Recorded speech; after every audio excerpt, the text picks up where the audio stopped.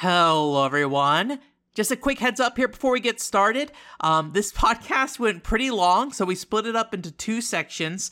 The first part here is really focusing on some general PCFX updates in regards to the games that Filler's been playing, our previous guest on the show, as well as our new guest, Speedy Noel, what she's been playing as well. So that's the first part, and then the second part I'll put out later, and that will basically be talking about generally kind of the historical relevance of PCFX, and also the what it would take to get the PCFX into a larger fan base today in kind of that retro game scene. Anyway, so this one's going to end a little abruptly, and then also the next one's going to start a little abruptly, so I appreciate you sticking around for both parts, though.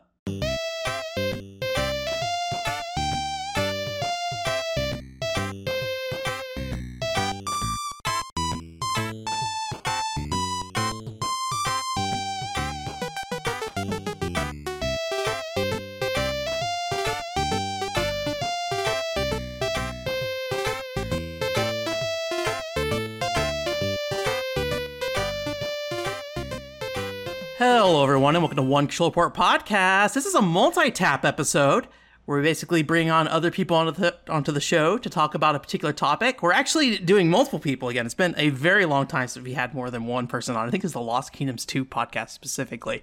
So I think that might have been the first multi-tap, actually. But yeah, so I have two guests on today, and we're going to be talking about the PCFX. No real specific topics here that we're going to really be focusing on. It's going to be a more general show. And if you are listening to the audio version, there'll probably be some light video added to the YouTube version if you want to check that out. But it'll probably just be whatever I have available. I probably won't be going out of my way to like fill in every second with footage for that. Anyways, so we have our two guests on today. So we'll start with a familiar face here. Filler is back here, ready to go again. How are you doing today, Filler? I'm doing well. How are you? Doing good. And Filler, you were on the podcast with me about the, it was just kind of like an introductory piece to the PCFX in some ways. It's kind of also positioned as like a, let's reconfigure the narrative around this console to some degree. Yeah, we really did kind of an overview of like, you know, the launch games and the libraries that we've played and things like that. And you have like a significant history of the system for, I think, three reasons, just to kind of hit off the big points for anybody jumping in fresh to this. One, you worked on the Welcome to Pia Carrot translation with David, I think his name is the guy who worked with you on that. Yes. Two, you do fan translations today still as a whole. And you also did a very significant number of PCFX videos like over the years. Like, I think some of those videos are probably over a decade old now, right? At this point? Yeah, it might not be that long, but, you know, I definitely was focusing on it for a short period of time. But yeah, you know, I've had quite a long history with the console too. I did play it back in the 90s when it was contemporary. Which I think is like a really interesting point, yeah. Because like you are one of the few people who were like there actively playing it when it was still releasing games, which I think is like a really interesting aspect to your perspective on these things. Sure. So, cool. And then we also have a new guest, a new fresh face here today. We have Noel. How are you doing, Noel? I am doing good. Thank you for joining us. Yeah, of course. You are fairly new to this scene, at least in terms of like talking about it like super publicly on the internet, or maybe in like a video form. Like I think your first video was like 5 months ago, right? Yeah, I think it was December I did my video on Pia Carrot, and as we'll talk about later, I've had an interest in the system for a long time, but it wasn't until recently that I just decided to kind of dive into it and give it a shot, and ended up being really impressed with what exists on it.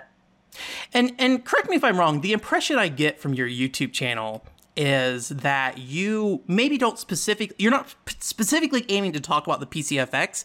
Yeah. It's more of the type of games that are on that system extend out. And so I know you've been dipping your toes into the PC98 and things like that as well. Right. So it sounds like you're looking to do like a bigger narrative on those types of games rather than PCFX specific, right?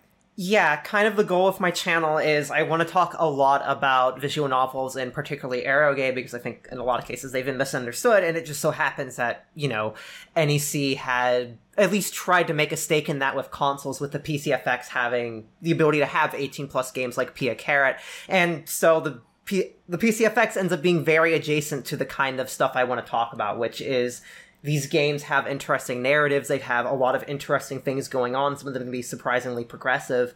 And so, yeah, like I said, the PCFX just kind of lines up with that because you have ports of major PC98 games like Dokusei 2 and Pia Carrot to it, which I think is super interesting.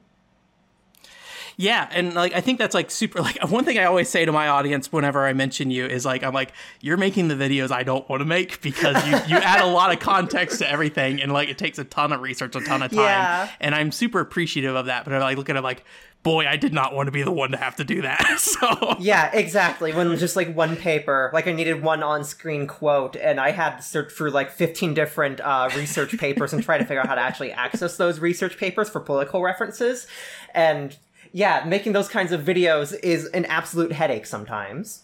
Yeah. It's been very, very good to see that stuff, though. It's really interesting. And, like, Filler, I don't know if you have any thoughts on, like, why this might have been the case. So, you know, around the time I did my English guide video for the PCFX, all this being unrelated to that, obviously, there's actually quite a few other PCFX videos that started coming up with, like, Video Game Esoterica, doing coverage, which we talked about on a podcast with him before.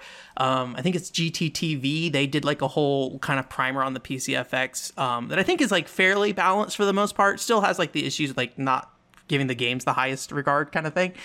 But like I feel like there's just been a really increasing wave of PCFX content out there on YouTube with that. I mean, not it's huge, but you know. There definitely has. Like even in the Japanese space, I feel like, you know, more folks have been sitting down and kind of like, you know, after the fact here, decades later, just going back and, you know, just trying these games out and trying to discover, you know, more about the system. I don't know why exactly, if it's just sort of a nostalgia thing that's cycling back at this point, but it's great to see. I feel like literally the past 2 or 3 years, some of the best things that I've seen, you know, just happening, you know, for me, it has been seeing like people discovering the PCFX, people like playing, especially Welcome to Pia Carrot, and actually posting videos about it or talking about it.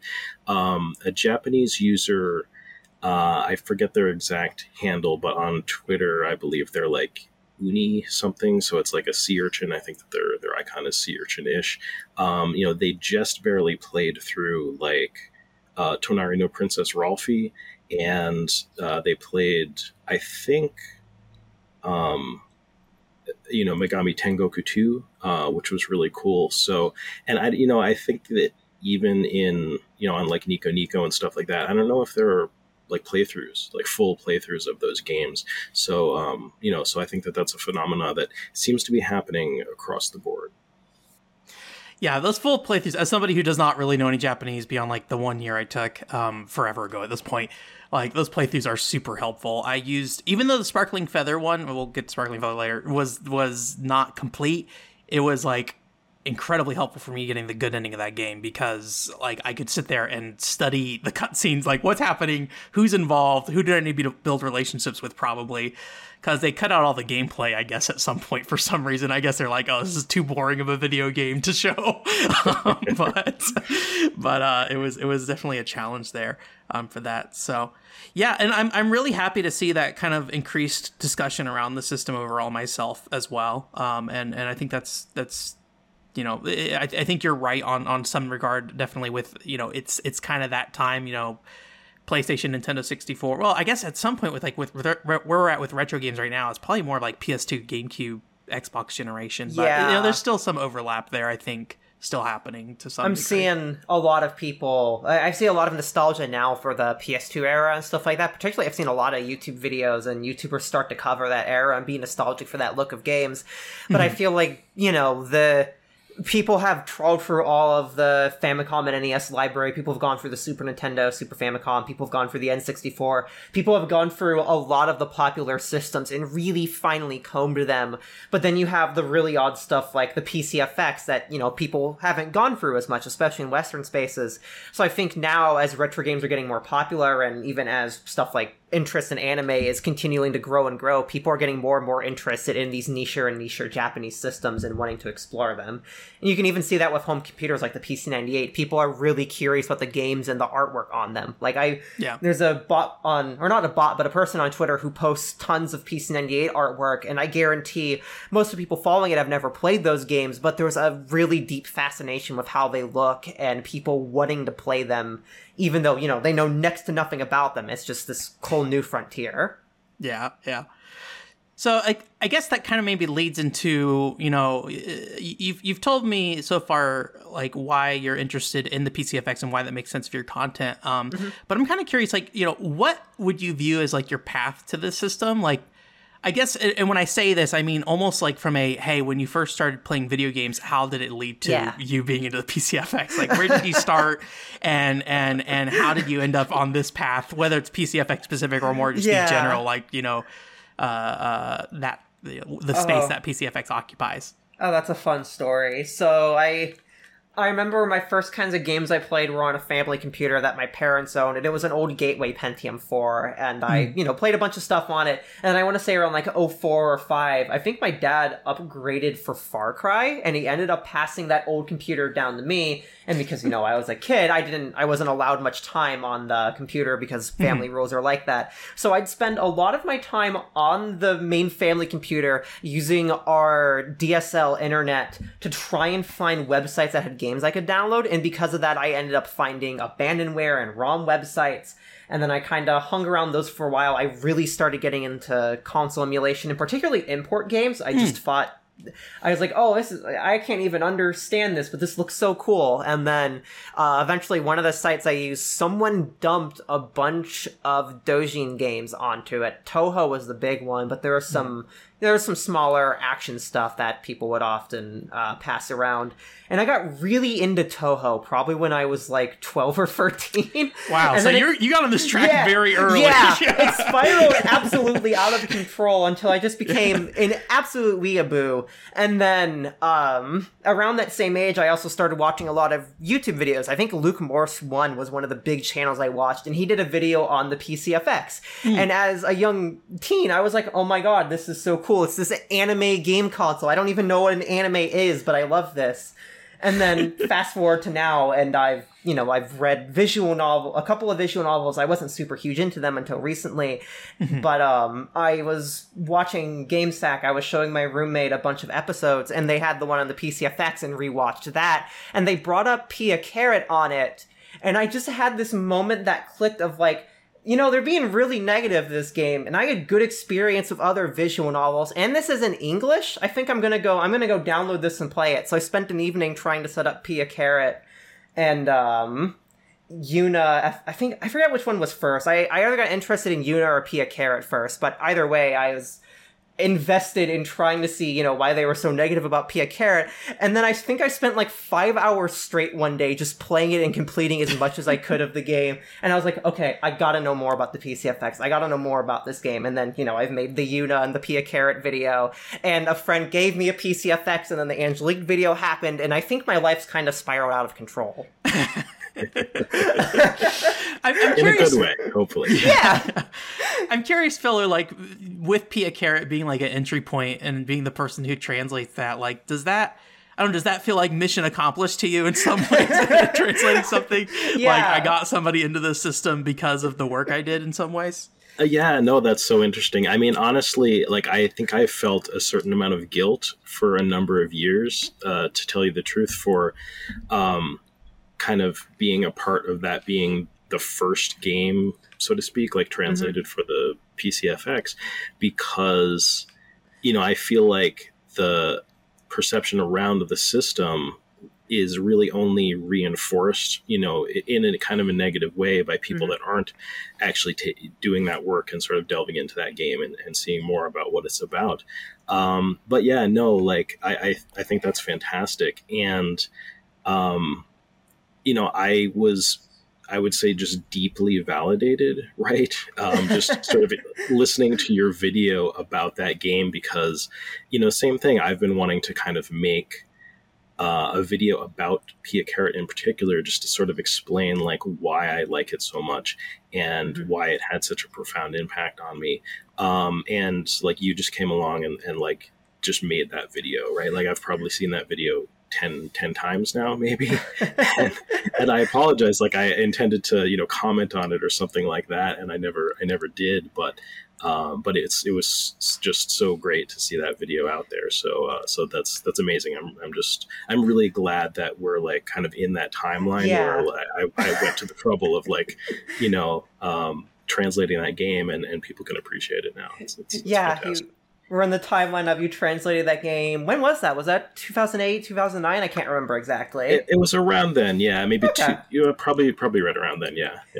Yeah, you do that in 2009, and then 12 years later, a 20-year-old woman watches a video by GameSack, and they're like, I want to check this game out. This could be interesting. And then it spirals off into me getting really deep into this. I actually have there was a really cheap copy of Pia Carrot 2 on a Japanese website. It was like $4 or something. Wow. And I was just like, okay, I want to check this out. Yeah, so I have that arriving, and I really intend to check it out at some point, because, again, I loved the original. I want to see more of it. I'm excited to see, where further games go in it. So thank you. You got me invested in all of this, and you got me really invested in this series. Well, it's my sincere pleasure.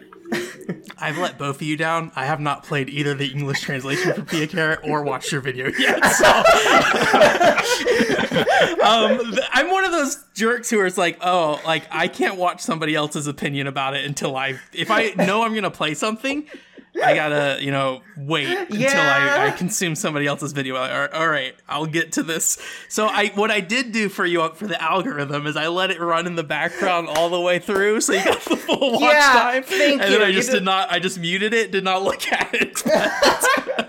But I will get there once I do it. And I haven't gotten any further on this. I know I talked to you about this filler I got the PCFX GA card, my PC98 I have here. Yeah. I am not a very good computer person, especially old computers, so I'm kind of got stuck and I don't really know like the next steps per se. I need to go back into the PC98 group and be like, please help me. I'm a dumb baby boy, sorry. So. I think there's like one or two people in the PC98 spaces that have the card. I almost briefly considered becoming one of them, but at the same time I didn't want to pay for one of the cards because I already own an FX, so I'm kind of just like in the back of my mind it's like, this would be cool to own, but the tower is sitting right there. The tower's cooler, man. I like the tower more than the PC98 box. PC98 box just looks like a PC. So, right? but the tower is like the tower of power. Exactly. Kind of. I guess I'm stealing that from Sega Genesis stuff. I'm sorry. Yeah. But anyways, I will guarantee at some point. But the nice thing about me kind of attaching it to the PCFX GA card specifically is that I'll feel like I'm doing something that's more than just me playing the video game kind of thing. I'll be testing it to see if it works there, which there should be no reason it shouldn't work, right? Yeah, it should work okay. But, it would be interesting to play that. So at some point. You're braver than I am. If I can actually sit down and figure this thing out, which maybe next month I'll do, but you guys know me. I plan. You have my respect for getting as far as you have. Yeah. So I guess maybe the one last question I have for you, Noelle, is just like, what drove you to create the content around this? Like, what drove you to make a YouTube channel and start making videos about this? So I should clarify that I've done YouTube content for a long time. Okay. Most of my content is on another channel. It's old. A lot of it's not great, like some of it's decent, but frankly, most of it is pretty mediocre. But since that time, I mostly covered Western stuff, and I had this feeling I wanted to branch out and try and cover, more niche, anime Japanese stuff because there wasn't much exposure of what I was really into. So I stopped making, content on Western games for a while. And I had the idea after seeing Yuna's translation come out, and I didn't have a whole ton of work going on at that moment. I was like, this seems like a cute, short, fun game. Maybe this could be an easy way to get back into video content. I could do a short video on this, and I could start a channel dedicated mostly to talk about all sorts of Japanese stuff. So I made the video on Yuna because it seemed like just a fun way to spend some time, and I thought maybe I could upload something, and then that got somewhat popular, and it kind of, it went from there, and as I started looking more and more into games I wanted to cover, that's actually how I got the Pia Carrot, is I saw that in the video and thought that would be interesting to cover too. But anyways, I just, I started going deeper and deeper into anime and Japanese games and visual novels particularly, and I saw there was next to no content on any of this. Like, even more popular visual novels I was finding next to no content on. When I was doing my canon video, despite being one of the most important VNs ever made, like, it shaped the industry now. No one was really talking about it in Western spaces. So as I kept diving further in, I had this realization of, this is a space that I think needs discussion.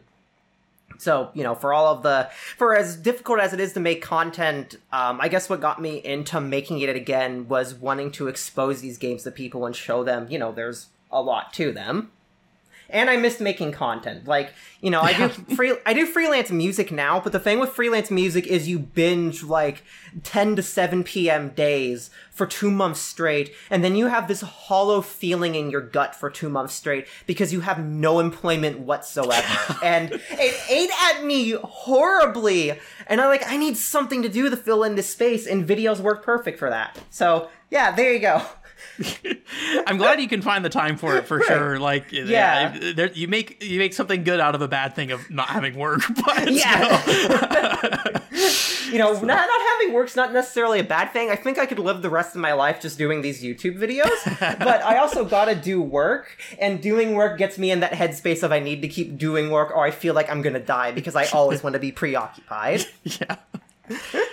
Filler, we never really had a conversation, I think, about like how you got into the PCFX. Like, I know your friend had it. Like, what was that what did that trajectory look like for you?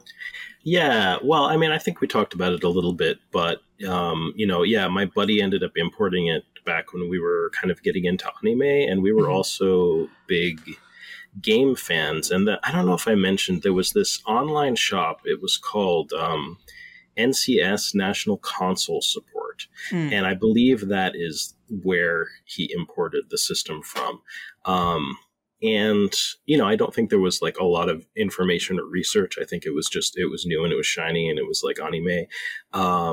But, you know, it was super cool. Like, we really enjoyed that. And I feel like I've always had a bit of a ability to appreciate, or just willingness, right, to appreciate video game systems, just sort of regardless of what anyone else thinks about them, right? Like, my first game system was an Atari 7800, and I actually, like, I asked for that instead of a Nintendo, right? So I mean, my taste may be questionable, but yeah, you know, after he got bored with that system, right? And I had started studying Japanese, things like that. I bought the system from him, you know, a few years later. And it took me a while. I think I was inspired a bit by David Shadoff, who is also kind of a PC Engine nerd. Yeah. I may actually mention him more a little bit later. But we ended up working on a game, like a fan translation together for a PC Engine game. But just in talking with him, he had a complete PCFX collection, right?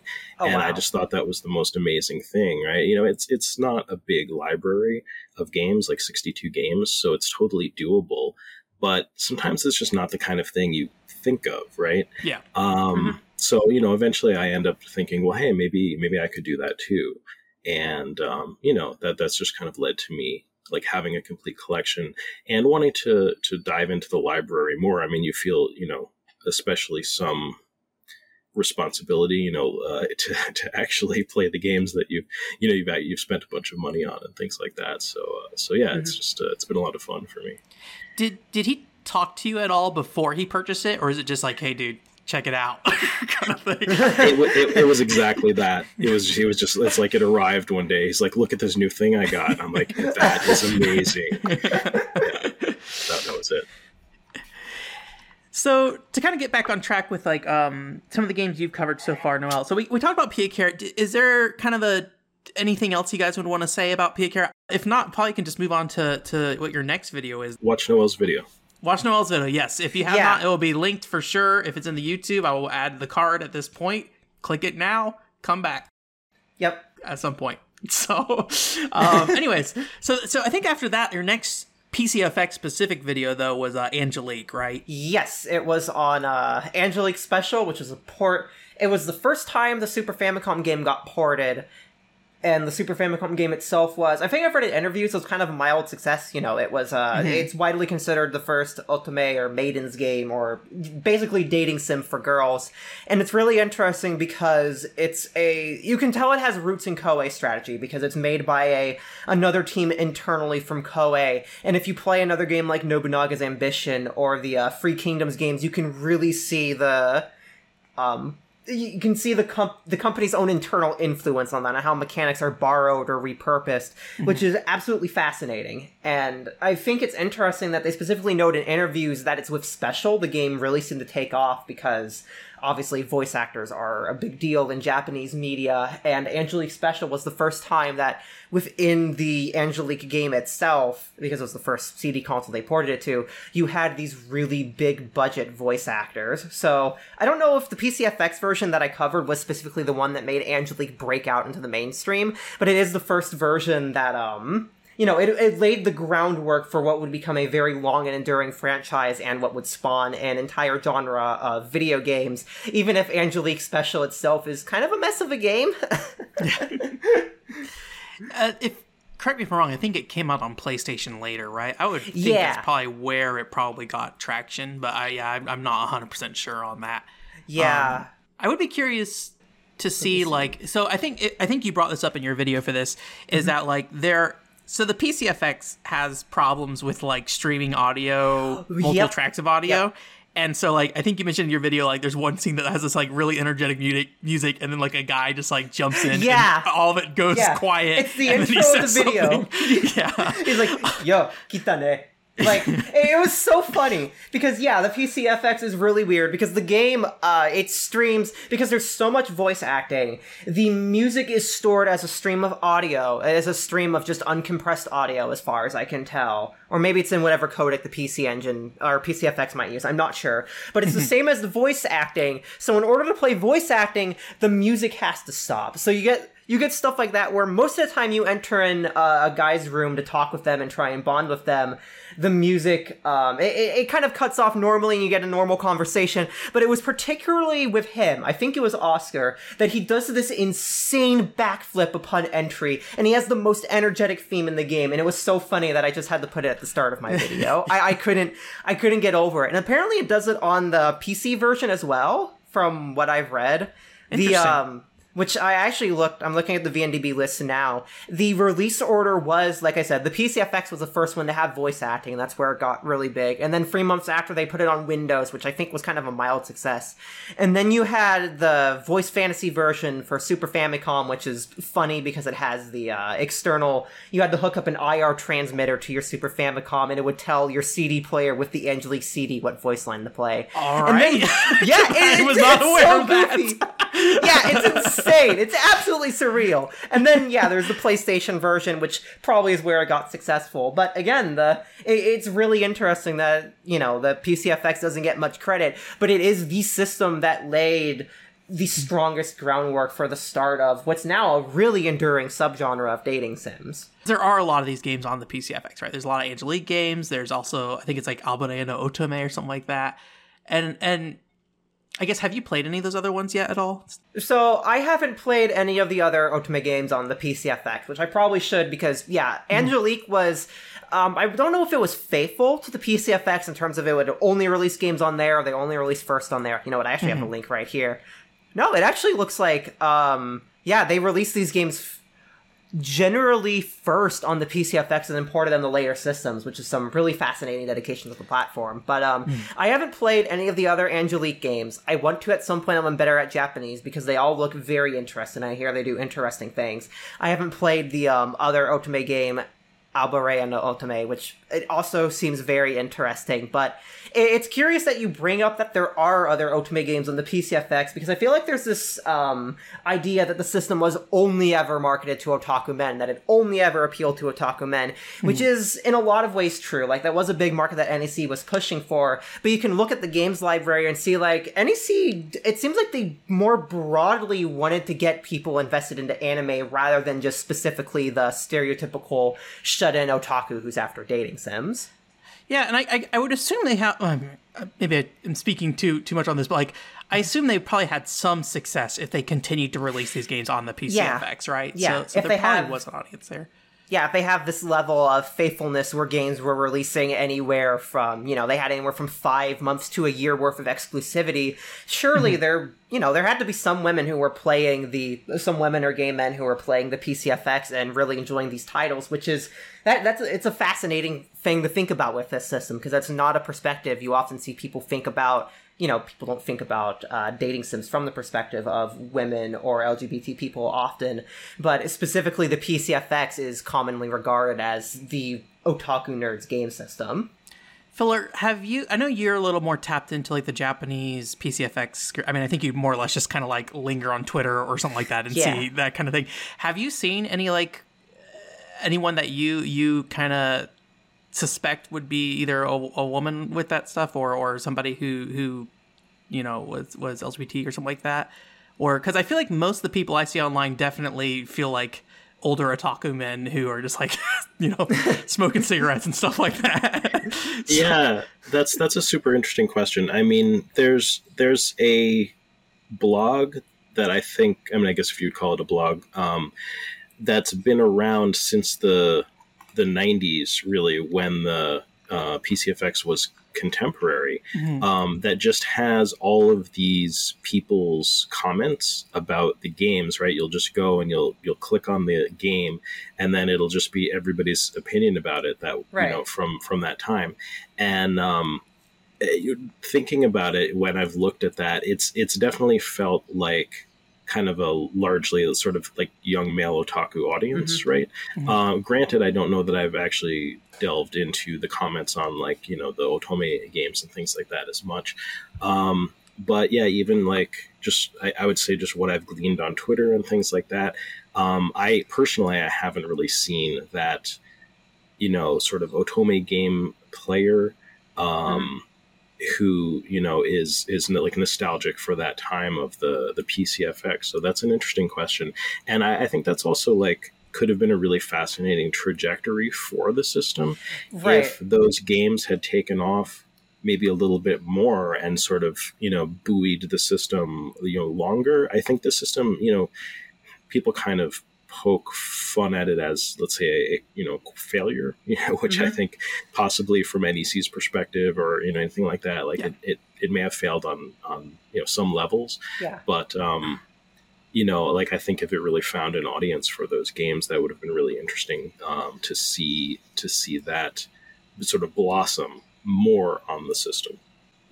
On your side, do you think you see yourself doing more Angelique stuff in the future on the PCFX, or you feel like you kind of got your fill with the first one for that? I absolutely see myself doing more stuff. When I'm further into my Japanese studies, when I'm better at Japanese, I would absolutely love to cover Angelique Special 2. And let me see what the other one was, because it was actually an RPG. Yeah, Angelique Tenkyu no Requiem. It looked... I played a little bit of that, actually. Yeah, I really want to play that.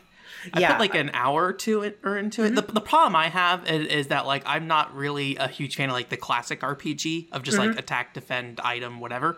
Yeah. So I really need something in addition to kind of to draw me in, and definitely the relationship stuff with the Otome stuff definitely is a help with that. But I think for me specifically, and I've been saying this for 10 years, and who knows what will actually happen, I think Blue Breaker has always been the game that jumps out at me a bit more. Not so much because of the gender of the characters or anything like that, just because that game sounds like it's a nightmare mess to play because of its relationship aspects of there's just a lot going on there, from what I've read and heard and talked to people about, where I feel like I haven't heard that much about the Angelique game. I mean, I'm wondering if it's more straightforward of just this is an RPG, but you can end up with a different ending depending on the guy kind of thing, right? From everything I've seen about Angelique, I don't know if I would call it straightforward. What do you think, Noel? Really? Okay. Yeah, Angelique's. I talked about it a lot in my video, but I don't think I've met men in real life who are as picky or petty as any of the guys in Angelique. It is truly fascinating how petty the AI in that game is. it's funny because the game itself is like not particularly hard to play, right? You know, I started at the beginning of my Japanese journey. I didn't even finish Genki 1 and I was playing that game and I was mostly managing it. The issue is that there's so much RNG that it's actually absurd. And so I think it gets better as the series goes on, but like, dear God, that first game is just an absolute nightmare to play at some points. I imagine because they're throwing in, you know, RPG systems, they maybe have to tone it down a bit and find a way to work it in, but when the focus of the game is those systems and basically nothing else, like, wow, do they go ham with it. Yeah. Have you played the little minigame collection thing? I assume it's a minigame. It's like a weird board game minigame kind of thing. Like, you move around a map and stuff like that. I think there's like a Game Boy Advance version that came out later on as well. I forget the name of that one.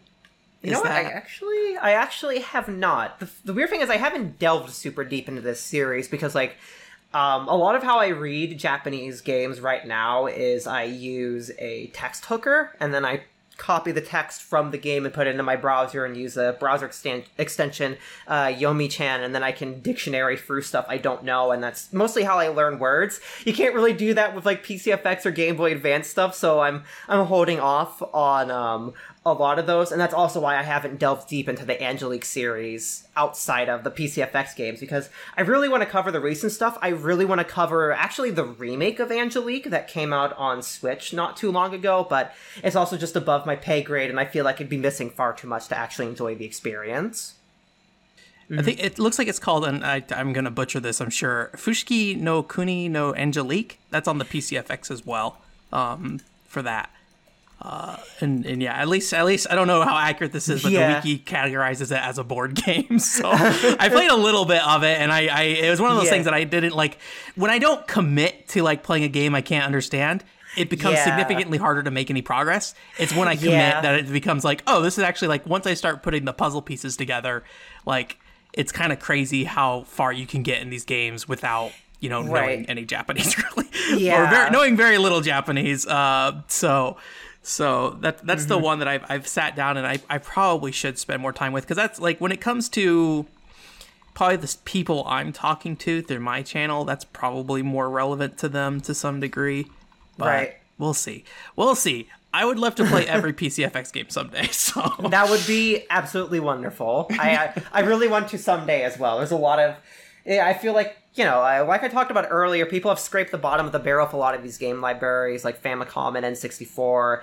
But with stuff like PCFX and, you know, even PC-98, it's a big part of why I love my PC-98 so much, is you pick up any one of those games and you're probably going to get an experience that no one in English-speaking cultures really knows much about. And it's that same joy of looking through uncharted territory that I used to get as a kid when I just play, you know, random games. And before the era of everything being on YouTube, you really had to figure all this stuff out yourself and, you know, experience the game as it is with nothing going in. I think there's a big draw to that with consoles like the PCFX. Just an FYI, so I did check that Angelique in Wonderland game. It does say that it's like a Sugoroku or Sugoroku style game. So, that's like a board game. It's like, you know, whatever, Shoots and Ladders or something like that. Yeah. Game of Life, that kind of thing. Yeah, I just remember, like, there's, like, trains of men walking across the stage or on the board, just, like, a bunch of them walking behind each other is the big thing I remember.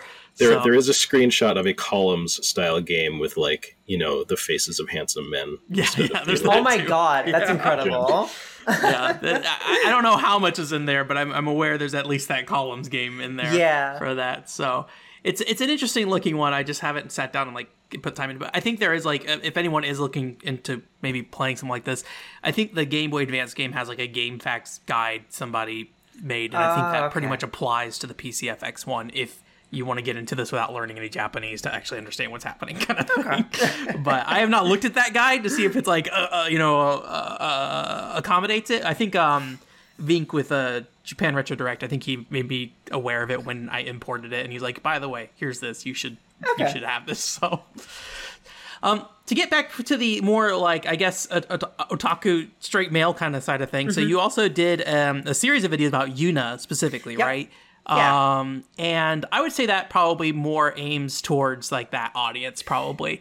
Yuna's weird because, like, you know, playing it as a woman, I get this feeling like, there's nothing actually, I'd say, like, otaku pandery about Yuna in the sense that, you know, the game itself, it's not super big on ecchi in a way that's, like, massively uncomfortable. Most of it's, though what little is there is pretty goofy, and, you know, Yuna is obviously like, oh, she's a cute idol, she's the perfect girl, but she's also really genuinely funny and an actually fun and good character.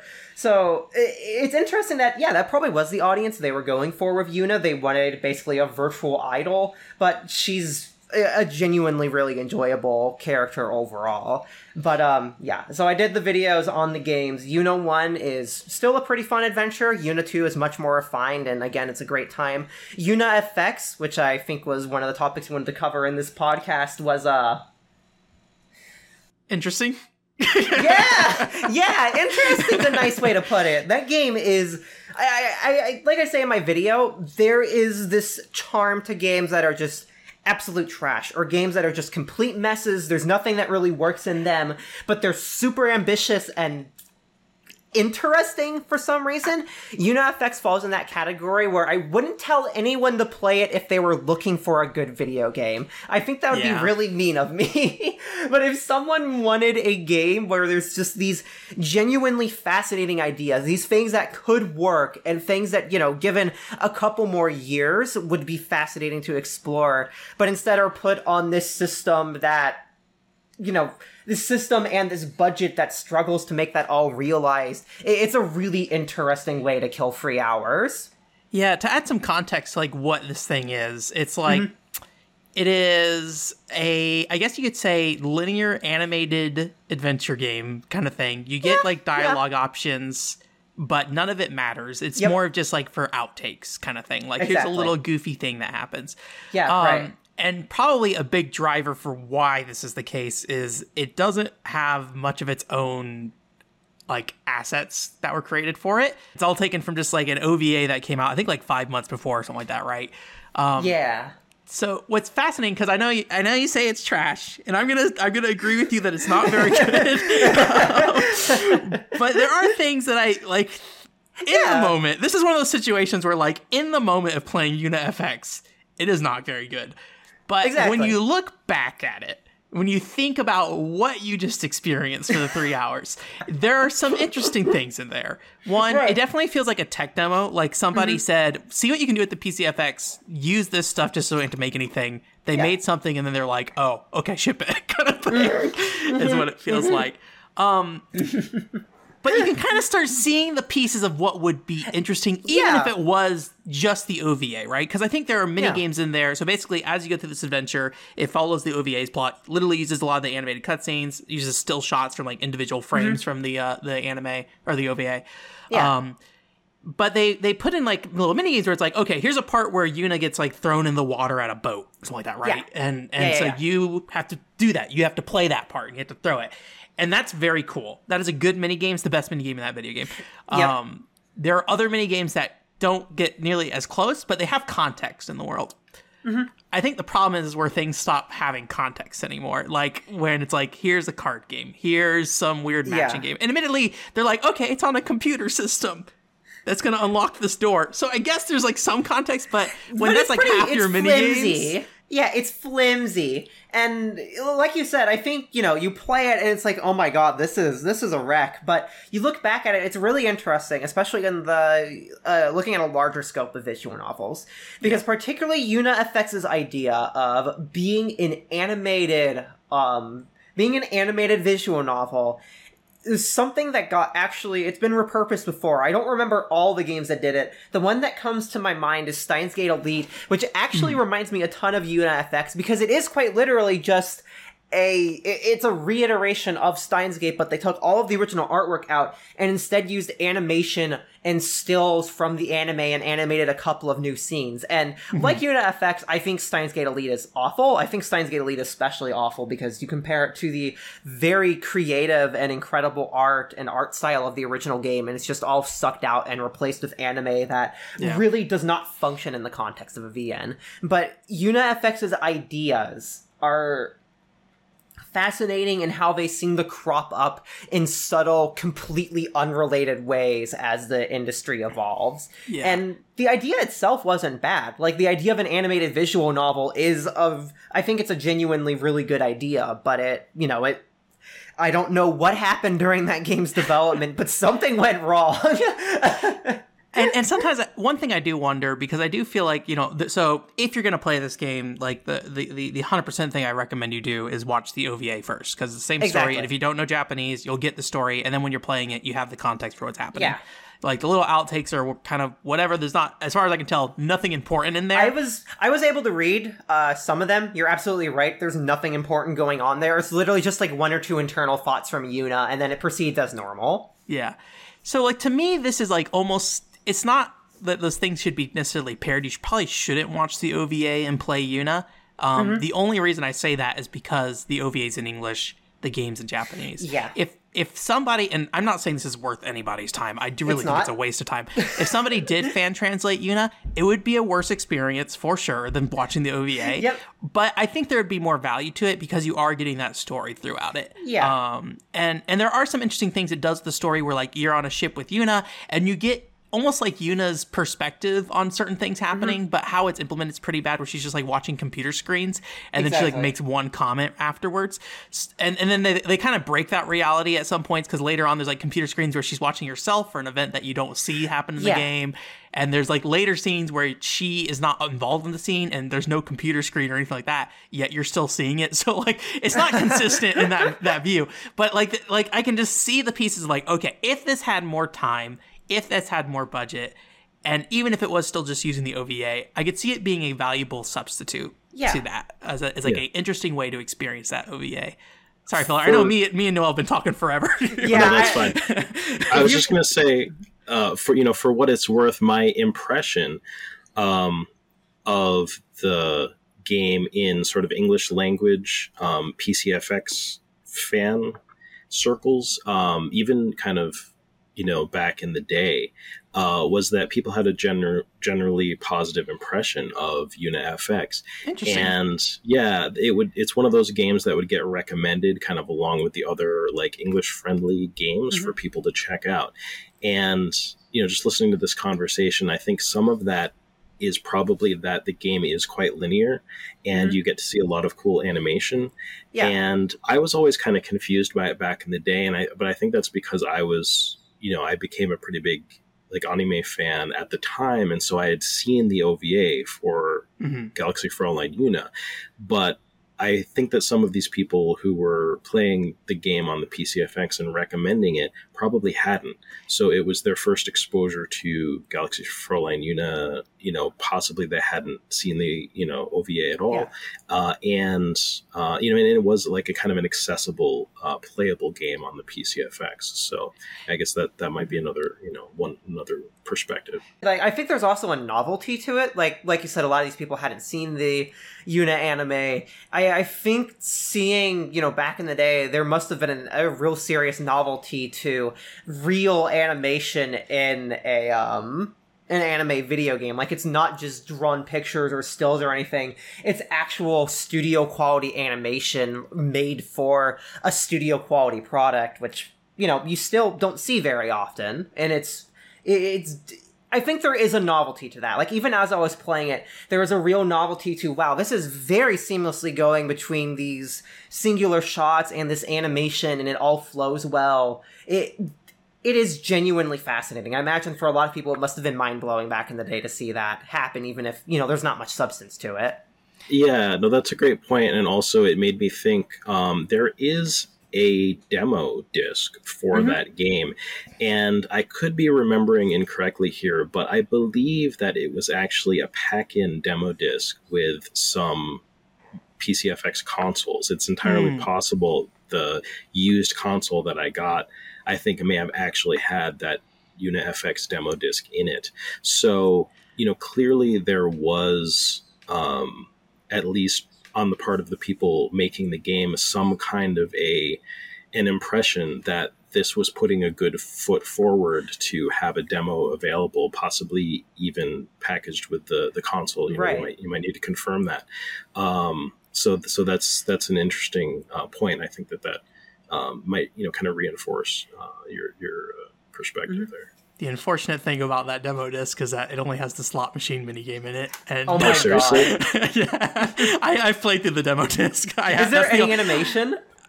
So I mean, so it does have the beginning part of the game. Let me take that back. Okay. So you do have to, when it comes to the mini games, the only one you play is the slot machine game. Gotcha. It Okay, ends yeah. right before the boat mini game. So it's not like you put the disc in, it's a slot machine.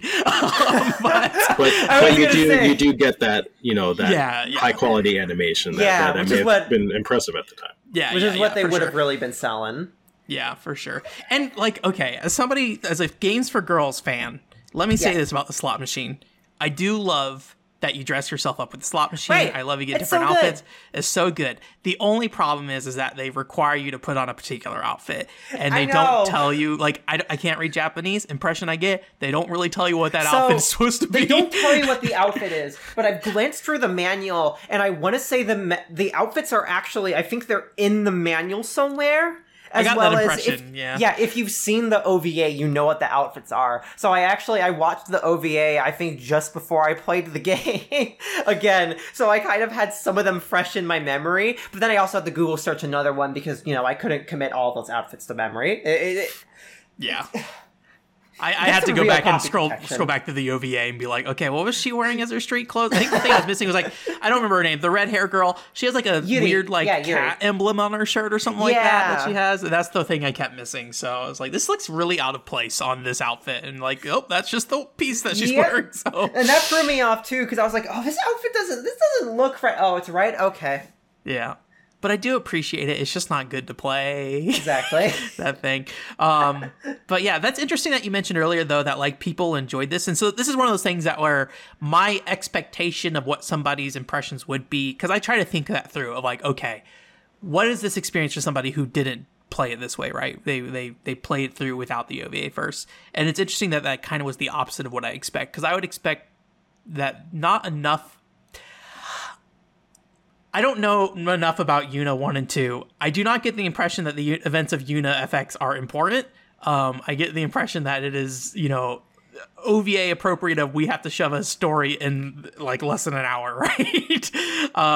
So like, I kind of feel like, and I think I mentioned this on Twitter at one point, I feel like Yuna feels a lot like Senran Kagura to me, where like none of the characters really are like super interested in what's happening, but they just kind of are along for this ride in some ways. Obviously, they do have their own objectives, and Senran Kagura has a huge cast, so each character is different, right? But so sometimes it can be hard to follow what's happening because Yuna seems disinterested in what's happening the whole way through. You know what's funny is you touched upon two of my. I mean, okay, Yuna's not one of my weak points, but Senran Kagura is actually a weak point of mine. I've played. I haven't played Burst yet. I played a little bit of the remake on the PS4. I played all of 2. I played all of Shinobi Versus, and I played all of Estival Versus. I will eternally defend Senran Kagura, as a lot of the characters do have interesting things going on, particularly since Shinobi and partly through Estival Versus.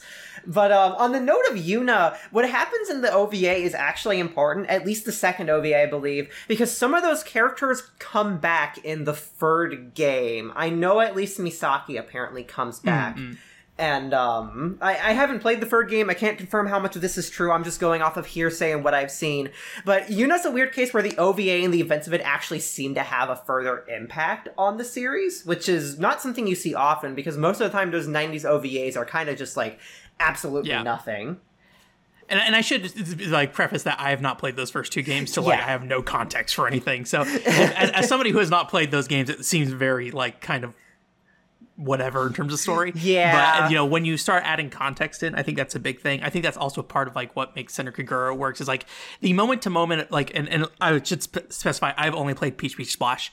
I really like the mechanics of that game. That's why you get that impression. That game has like nothing story-wise to do with the rest of the series. It's so bad. It's weird. I've been told it is a mainline story game from other people. It shouldn't be, but it is. But yeah, so like like when I talk about that game and like what I don't like about its storytelling, people will say you just won't like Senran Kagura is what they tell me. So I don't know if that's really true or not. That's not true. Like I get made fun of for it, but I am a staunch Senran Kagura defender. You can brand that on my Twitter profile, and I'll stand by it. But Peach, whatever you want to call it, is it's a pretty mediocre game. But yeah, I love Peach Splash from a mechanical perspective. I will say. And Kanagawa Jet Girls as well, kind of related. I need to play that one. Love that game.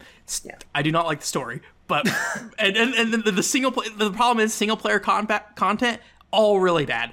The multiplayer is where it's at, and that community is mostly dead. Yep. Although I think there might be somebody. So let me give the shout out to Anime Esports. Go check them out. Maybe they're still playing it. I was playing with them. It's a great game to play competitively. So, anyways, Senran Kagura off the plate there, but yeah. So Yuna FX, I think it is. I don't know if it's worth playing. I'm still really on the fence about that. But if you want to play it, it's playable. I have the take that if you're really into visual novels and Japanese adventure games, it's worth playing Yuna FX because it's this perfect hodgepodge of ideas that don't work and some ideas that would come back later. And it really gives you this idea that in general of how experimental that kind of scene was. Because, I've been playing a lot of PC98 games, and what really amazes me is the lengths people want to go, be it either thematic or in gameplay, to try and integrate ideas they really want to explore and things they think they could push technology further with. And Yuna FX, even if it was just, probably made as a tech demo, it's a really good example of that kind of mentality, which is, that let's just throw everything on the plate. Maybe some of it's going to stick and advance the genre. I love that. That is exactly what I'm into. All right, I think that's enough Yuna talk for us for now. There's a lot of thoughts there, and it helps that I went and played through this specifically because it's only 3 hours? Okay, let me do that. So, Filler, it's your time to shine. Makudo no Makendo Z. You made me play this game for a while. I really liked it. Where are you at with that game right now? I gotta play this game. That's a great question. Well, so when you say I made you play it, you were inspired to play it after watching my videos? I think you. So I was asking hey, do you want to do an English guide on any of these videos? And you were like, you gave this, and I was like, okay, let me use your footage. And you're like, no, use your footage. So I was like, okay. So I went and played it for I think 6 to 8 hours. I don't think I did not finish it. I can confirm that. I got to the part where you get to there's what are they called? Is it called onsen kind of things or whatever? Sure. Yes. Yeah. The open air baths. Open air baths. I got to that part. I don't think that's very far in the game. But it was an interesting game, and I could definitely go on and talk about what I think is interesting about it, though. I would like you to chat a little bit. Yeah. No, I'd love to hear your thoughts on it. So, this is where I'm going to kind of expose myself as an enormous flake. But, it's interesting when we were talking about maybe doing a podcast, I'm just like, man, I don't know if much has really gone on this year. But, then I realized I'd played through a whole bunch of Makudo no Makendo Z. I was actually asked, I shouldn't say this, I volunteered to play this for someone else. It's a chain of events. Yes. I apologize. I forget their name. They hang out on romhacking.net though. And they actually ponied up money for this. So they were like, hey, I'll pay somebody $100 to play through Makudo no Makendo Z because there's no video footage, of an actual playthrough of the game on YouTube. And I figured, man, I'm the perfect person for that. Right. And, money, whatever, it's really not, it's not enough, right, to cover playing through this whole game. It's kind of long and tedious in some ways, but it's something I've been meaning to do forever anyway. So this is the perfect excuse. And I posted what I want to say, maybe 11 videos of it over the past year. And then I totally just lost interest and I stopped playing it. I feel so bad. And it's not that I dislike the game or anything like that. I just do not have the stamina sometimes to retain interest in things Elden Ring, for instance. I played for 60 hours and then I just don't really care to go back and play it right now, right? I've gotten my fill of that. So I fully intend to go back and play more of Makudo no Makendo Z. But it's actually it's a really entertaining game. It's an RPG. I would say kind of a traditional turn-based RPG in some ways. It's a little streamlined, and I would say the game that it most directly reminds me of, sort of in modern terms, is really the Neptunia series. Interesting. Because it is very character focused, right? Mm-hmm. These characters, they actually have a little bit of a backstory. Previous to this game, there were two other games. Kendo Rage on the Super Nintendo, I believe, was actually localized here. There was a 2D fighting game, a versus fighter, on the PlayStation, and then there was this RPG on the PCFX. It's a drama CD as well, apparently. Yeah, I found out through Beep posted it. There's an OVA, which I've really wanted to get on Laserdisc. I haven't really been pursuing it recently. I watched that OVA and completely forgot I did. I even recommend people watch it. Yeah, that's a very good OVA. Right. And like I will say, if you do want to play this game, I think it's like a very important starting point because it adds a lot of context if you don't have any of what this game is about. Sure. So. Well, speaking of which, so I mean, basically it's about these two sisters and their cousin. So it's Mai and Hikari Tsurugino. Their cousin is Saya. She ends up showing up pretty early in the game. But they're like these monster hunters, right? They basically come from this family that, from ancient times have sort of like been demon hunters, right? Like that's kind of a trope, I feel like, that's come up in various anime.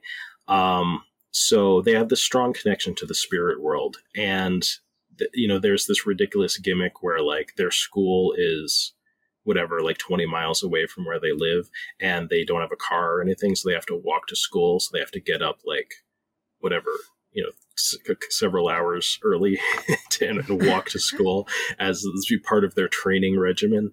And the name of the game, Makeru na, I think, we used to kind of pronounce it like Macarena, what I'm saying? But it means like don't lose. But, in terms of a translation in this context, I may be stretching, but I feel like it's a little bit more like never give up.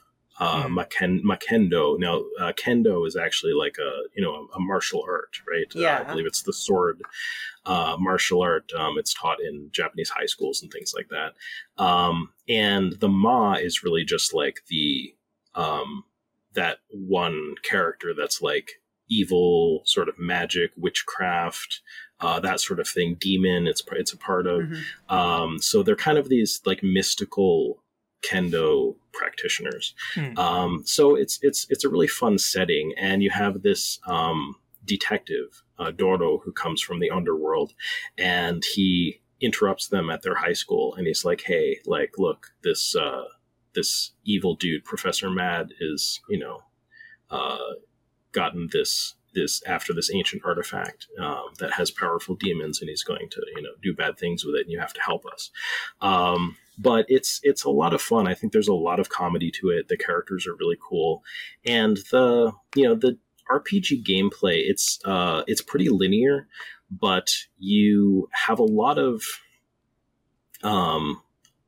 I guess like special attacks that will do sort of status things, right? And let me go ahead and just bring up some notes that I have on it. But you can do things like healing, but you can do debuffs. You can do attack down, defense down, evade down. You can paralyze enemies.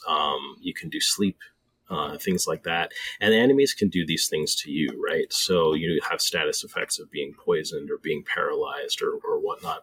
So it's really interesting. I feel like the gameplay in a lot of it is really based around managing different enemy types that will do like annoying things like that to you, and having to figure out when you maybe want to like boost your own attack in order to be able to do more than one hit point of damage to enemies, or raise your defense so you don't get completely destroyed. I think one thing that's like really emphasizes this point, and I think what makes this game really interesting, is that like you do like level up, but if I recall correctly, like everything's kind of given to you on like a storyline basis, right? Like you don't get moves just from like, you know, going and grinding, if I'm correct, right? You just get exactly, them as the game deals out to you.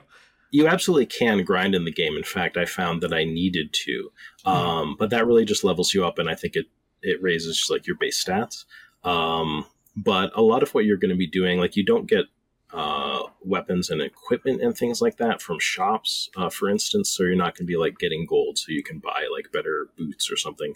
All of those things are given to you, like upgrades to your special attacks are sort of given to you at certain points. But you can purchase items from item shops. And I think your max is like 9 items that you can hold. So you're going to be just stocking up sometimes on like just as many as you can of, you know, whatever the thing that gives you your magic points back, or that, you know, heals poison or something like that. It's interesting you mentioned the rather linear nature of the game's, you know, progression, where levels and items and stuff are given to you progressing through story, because I was curious who developed the game, and I saw it was Phil Cafe, and I remembered, oh, they have quite a lot of roots in Japanese PC games. And one thing I've noticed with not all, but quite a few Japanese PC RPGs I've played, is that a lot of them really like to have that linear story-based character growth in them. Where, like, yeah, you gain levels, but it's basically just as the game progresses, you're gaining them, rather than having to actively seek them out and grind them. So if that's the case with how this game is, that's actually fascinating. That seems to be a rather common trope. Yeah, and like I was saying, it's not necessarily that way with the levels, but it is that way with a lot of the other stuff. Like, I mean, at a certain point in the game, like, you literally just get like better special abilities across the board. You know, I mean, it's probably just a way of sort of gating your power progression, which, you know, is probably like handy from a game design perspective, depending on like how you're designing your game. Yeah. Yeah, the worlds themselves actually are more kind of, they are kind of segmented out. Like you do like go to, if I recall correctly, there's like a like evil version of like a baseball stadium and stuff. And I don't think you can like go back to that later, right? I think it is like you do the story thing here and then it's gone. That's right. Yeah. The game is also broken up into chapters. Like they have these really fun sort of eye catches that come up at the end of a chapter. And it's like chapter 1 completed.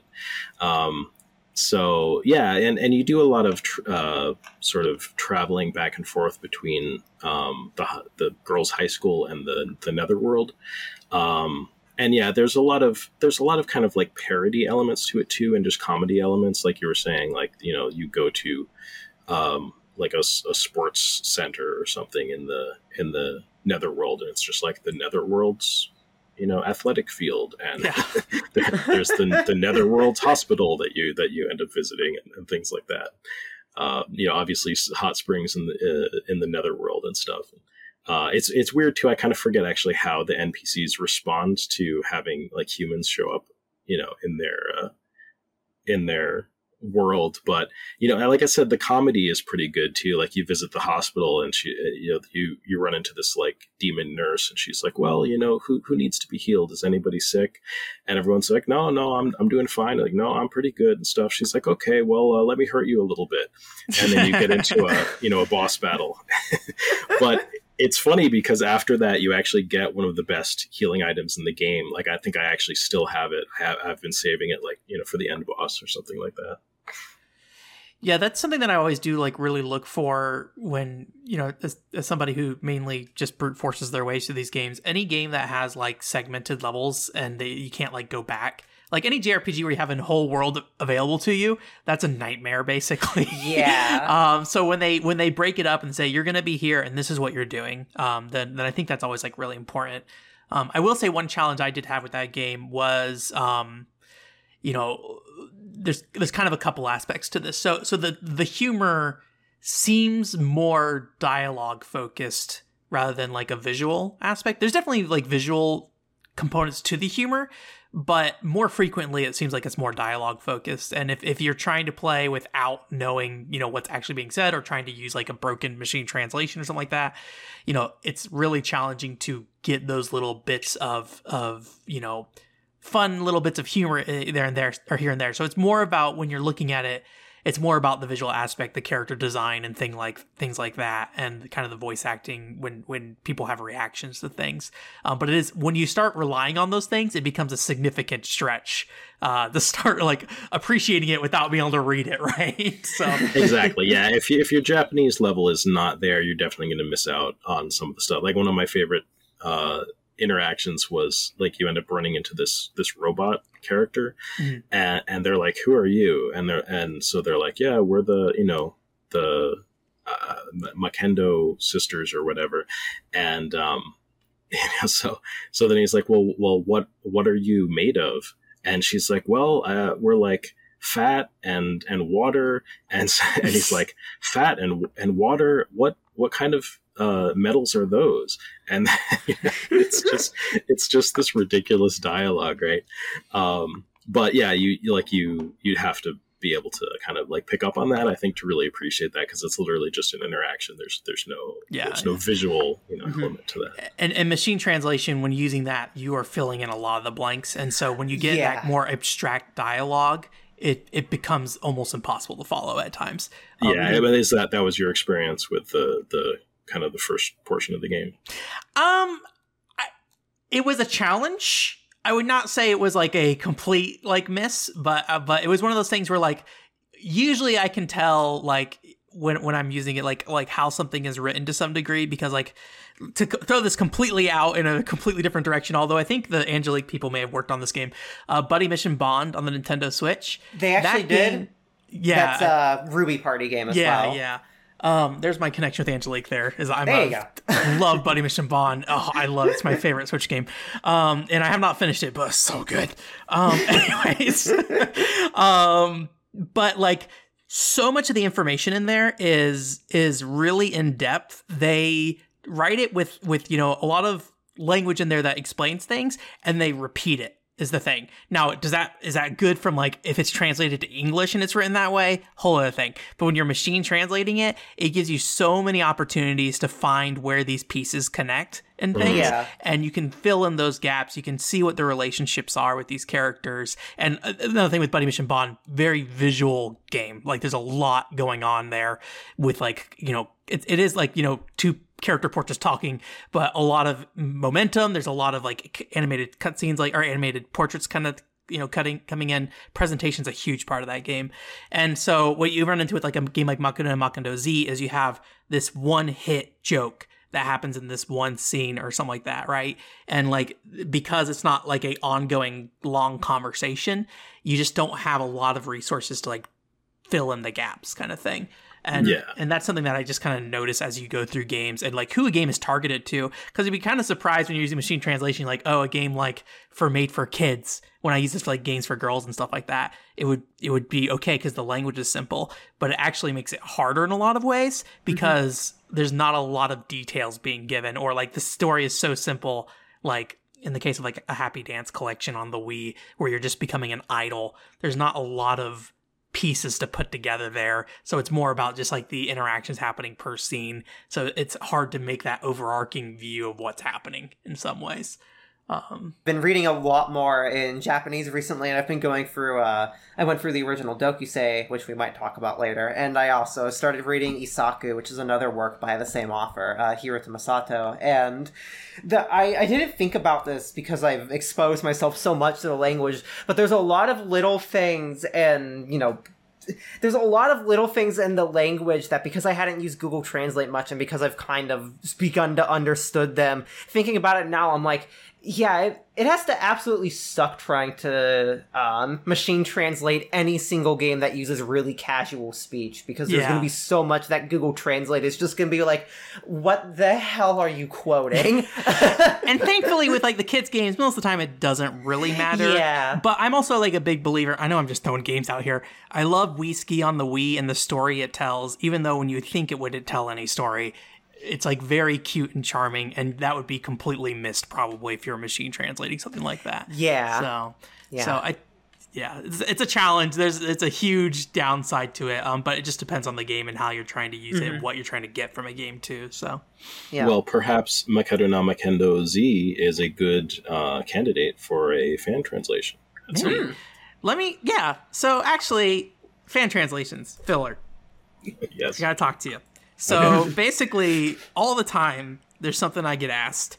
How likely is X game going to get fan translated? Anytime I talk about something like that, and yeah, I mean, if I would tell people that there's probably a next to 0% chance of that getting translated, right? Because it really just depends, Like even when I'm interested in projects, I kind of move from one to the other, and what I end up working on surprises me sometimes. I'm not always just like picking, hey, this is a game that really deserves to be translated, I'm going to translate that. It's just randomly, I'm like, hey, I dumped a script for this thing, and then I started translating it, and I didn't stop until it was done.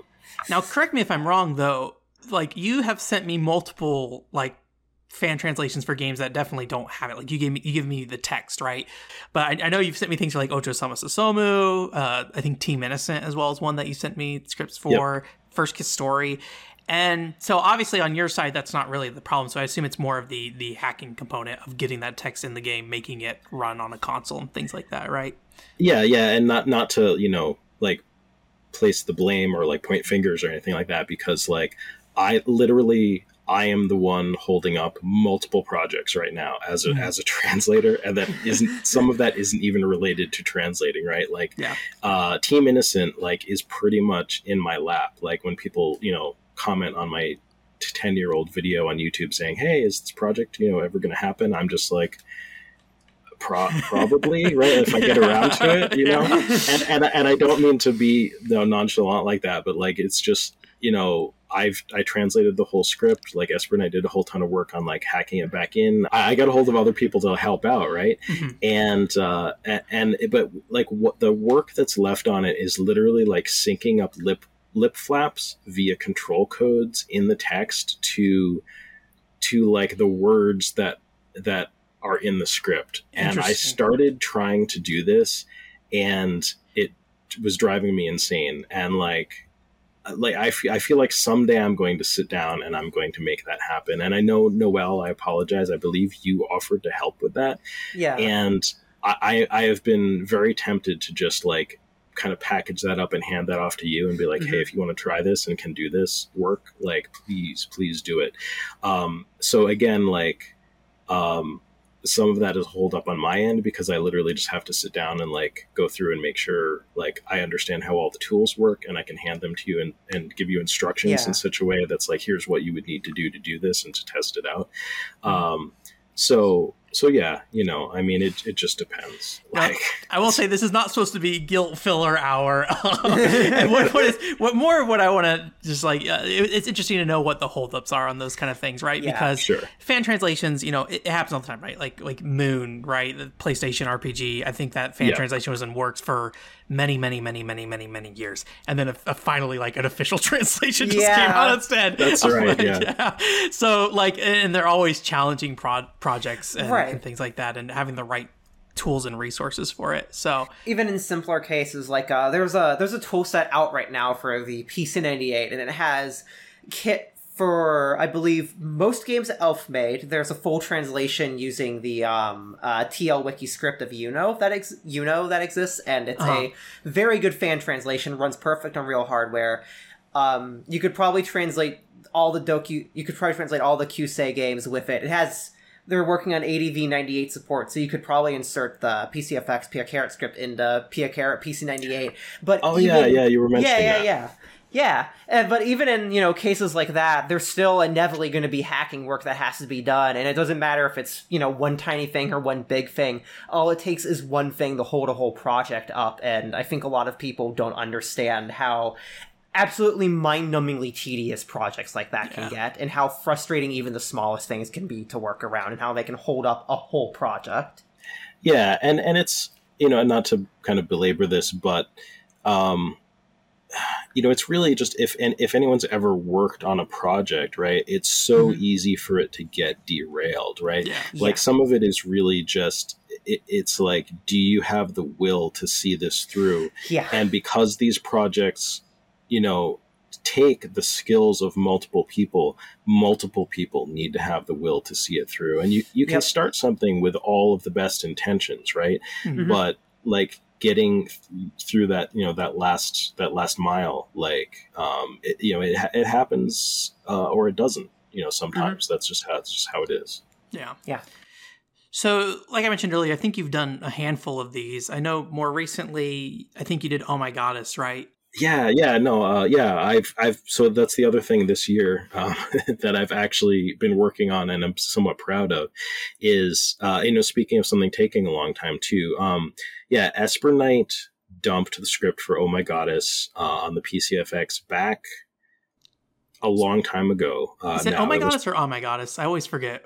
In Japanese, it's Oh My Goddess. Okay. It was localized as Oh My Goddess. I use them interchangeably, but I just figure, like, for the sake of our audience, they might be more familiar with Oh My Goddess, Gotcha. like kind of the manga and the anime and stuff. It's all localized that way. So, but yeah, I got the urge this past year. It was probably like, I don't know, 4, 5, 6 months ago or something, to just open that up again and start picking away at it. And it's so different from the translation work that I've been doing recently that I've actually been really enjoying it. And I also like the idea of maybe I feel like it's one of those PCFX games that's the closest to being done and would probably be easy to play test in comparison to really anything else that's an option for me right now. And like the translation work is going well on that. It's a huge script. It's like the size of the Welcome to Pia Carrot script. Oh, wow. Maybe not that big. It's a little smaller. But it's a big script. It was a PC-98 game, so it's a PC-98 port. The graphics aren't great. They retain kind of a limited color palette, I think, from the PC-98 release, but it includes full voice acting. So it's all the voice actors and actresses from, sort of the OVA and TV series, and I don't know if they did drama CDs or whatever for Oh My Goddess. They probably did. Yeah, so that's really cool, and it's fun. Like it's an Oh My Goddess story, right? It's really just like if there was an OVA or a movie or some sort of a short story arc in the manga. That's basically what it is, and there's some mini games too. But it's been really enjoyable. That's a project that's going quite well. We talked a little bit earlier about like kind of the linearity of UniFX versus probably something like Pia Carrot. Probably like where does this game fit in that regard? Is it something that's pretty straightforward? You're going to get a story start to finish, or are there a bunch of branching paths? Or that's a great question. I believe it's going to be more linear, but that said, that like I actually get sort of into like a slog in portions of the script because there is dialogue and even scenes and things like that happen obviously based on choice segments, right? So there are definitely choice segments in the game. They definitely influence like things that happen and who you talk to and what you see. But by and large, the story is linear. And I forget who the YouTuber is. Maybe we can include a link to the video in the description or something. But I believe I sent you a link to a video that was made recently. Somebody who's a big Oh My Goddess fan actually played through this game, and they posted some footage to YouTube with a little video about it. I think they have the ending and everything in it. I think it's Yaskudu, right? That could or be. Yiskudu? Yeah. Is that what that's supposed to be? Yiskudu Japan Gaming? Yeah. And yeah, it was really great to see. There's actually almost like these combat segments in the game. So as part of do you want me to kind of talk about the plot in just a general sense? Yeah, I have nothing to say about this, so go ahead with what you got. Yeah, so it's very typical. Like Keiichi ended up like he called a wrong number and he contacted God, and basically he was granted a wish, which he wished like basically the goddess that was talking to him, he wished that like she would come live with him, right? And so that's the basis of this story. But there's always this like sort of like tension between them where they're like their relationship is kind of it's set because of this wish, but like they also kind of have like they haven't necessarily done all of the work to like on their relationships. So it's just funny, like her sister, like this other goddess, is encouraging you two to go on a date. And so you guys go on this date, and it's really awkward and heartwarming. And there's a whole lot of stuff that can happen with that. Like, you know, there's choice segments and things like that. But the stakes ramp up, right? So one of the villain, you know, antagonist characters in the series ends up uncovering this really powerful relic. And she uses it to basically like, I don't know if that... I don't want to spoil things, but she uses it to fight against you guys, and things end up getting kind of out of her control, right? So it's always interesting. You always have these really sort of like small scale, like interpersonal issues that the characters are dealing with, and then you know, things ramp up, and like all of a sudden, like the fate of not just the world, but maybe the universe is at stake. Right? So this is, you know, another one of those kind of oh my goddess stories, and you know, it's great. The characters are fun. You sort of have the three Norse goddess sisters and stuff like that. It's a cute game. It's the kind of thing that a oh my goddess fan would appreciate. I read I think the first couple volumes of the manga. I must have been like 16 when I read them, but I really, really enjoyed them, and I knew about the game for a while, so I'm curious to see this come to fruition, because I'd like to see more of Belldandy and Co. That's great to hear, because, you know, my goal, I feel like recently, has been like, hey, what can I translate for the PCFX that is going to like help paint it in a better light, or bring people in who are just general game fans to really see that, hey, there are some like just games on the system that just your average gamer would enjoy. This is not the game to do that. So I appreciate hearing that it has, you know, an audience. It's an audience of one at least. I am looking at this. This does remind me quite a bit of like what UnitFX looks like in terms of like maybe the mechanics of it to some degree. That's what it reminds me a bit of. So I'm definitely curious to check it out. I guarantee this will be the only oh my goddess thing I ever look at in my lifetime. But conversely, it might get me back into oh my goddess, because if you've seen my videos, you know I have this really bad habit of, I'm going to talk about this thing. Now let me watch everything adjacent to it. So when I did my Dokusei video, I snuck in that 10-minute segment about the OVA. So I think what's going to happen is I'm going to play the oh my goddess PCFX game, or I'm not going to play it. I'm going to look at it and be like, I need to watch the anime and see the manga first, and I'm going to spend like just binge it and then play the game. Well, that's one of the things I really appreciated. I thought that was really genius about that piece, that Pia Carrot video that you did, was you did watch the OVA, which is not very good. But you used footage from that to kind of fill in, you know, portions of the video, and I feel like it really did add a lot of context to it. Yeah, I mentioned it, I think it was before we started doing the podcast. I'm not like a huge anime fan, so whenever I come into these things, it's usually just like I'm looking at this specific thing, and that is it. So, but I think there's value in that for sure. Yeah. It does make it a little weird, and I'm sure like oh my goddess fans won't really appreciate my perspective that much.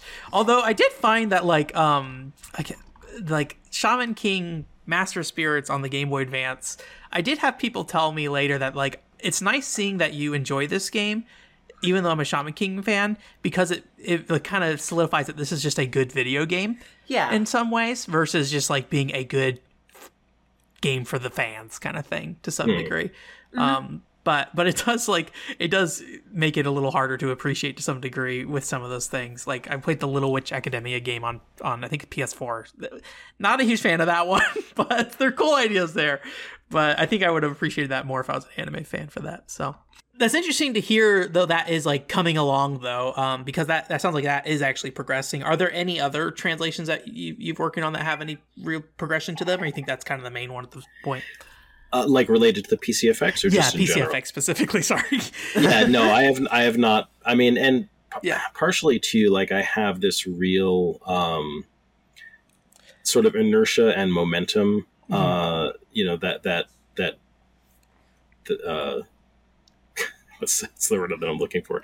Affect me. So like if I get started on a project, if I'm going on it, like I'll tend to just keep going. Yeah. But if anything derails me, it's sometimes it's extremely hard for me to get back onto that train. So, with Oh My Goddess, like now that I've sort of built up a rhythm with that and a bit of a routine, I'm trying to stick with it so that I don't get too distracted by anything else. I do have other scripts, kind of like you were saying, one or two are translated, some of them are not, for the PCFX that I actually would like to translate, but I'd like to focus on Oh My Goddess and see if I can finish that up, because the end is it's in sight within a reasonable amount of time. Like during this year, I could easily finish that.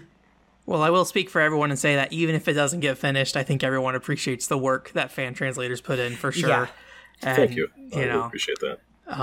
So it's on behalf of everyone. So I really appreciate it on my side as well. I don't play nearly as many fan translations as I should though, but if it's there, I will use it if I want to play a game for sure. So.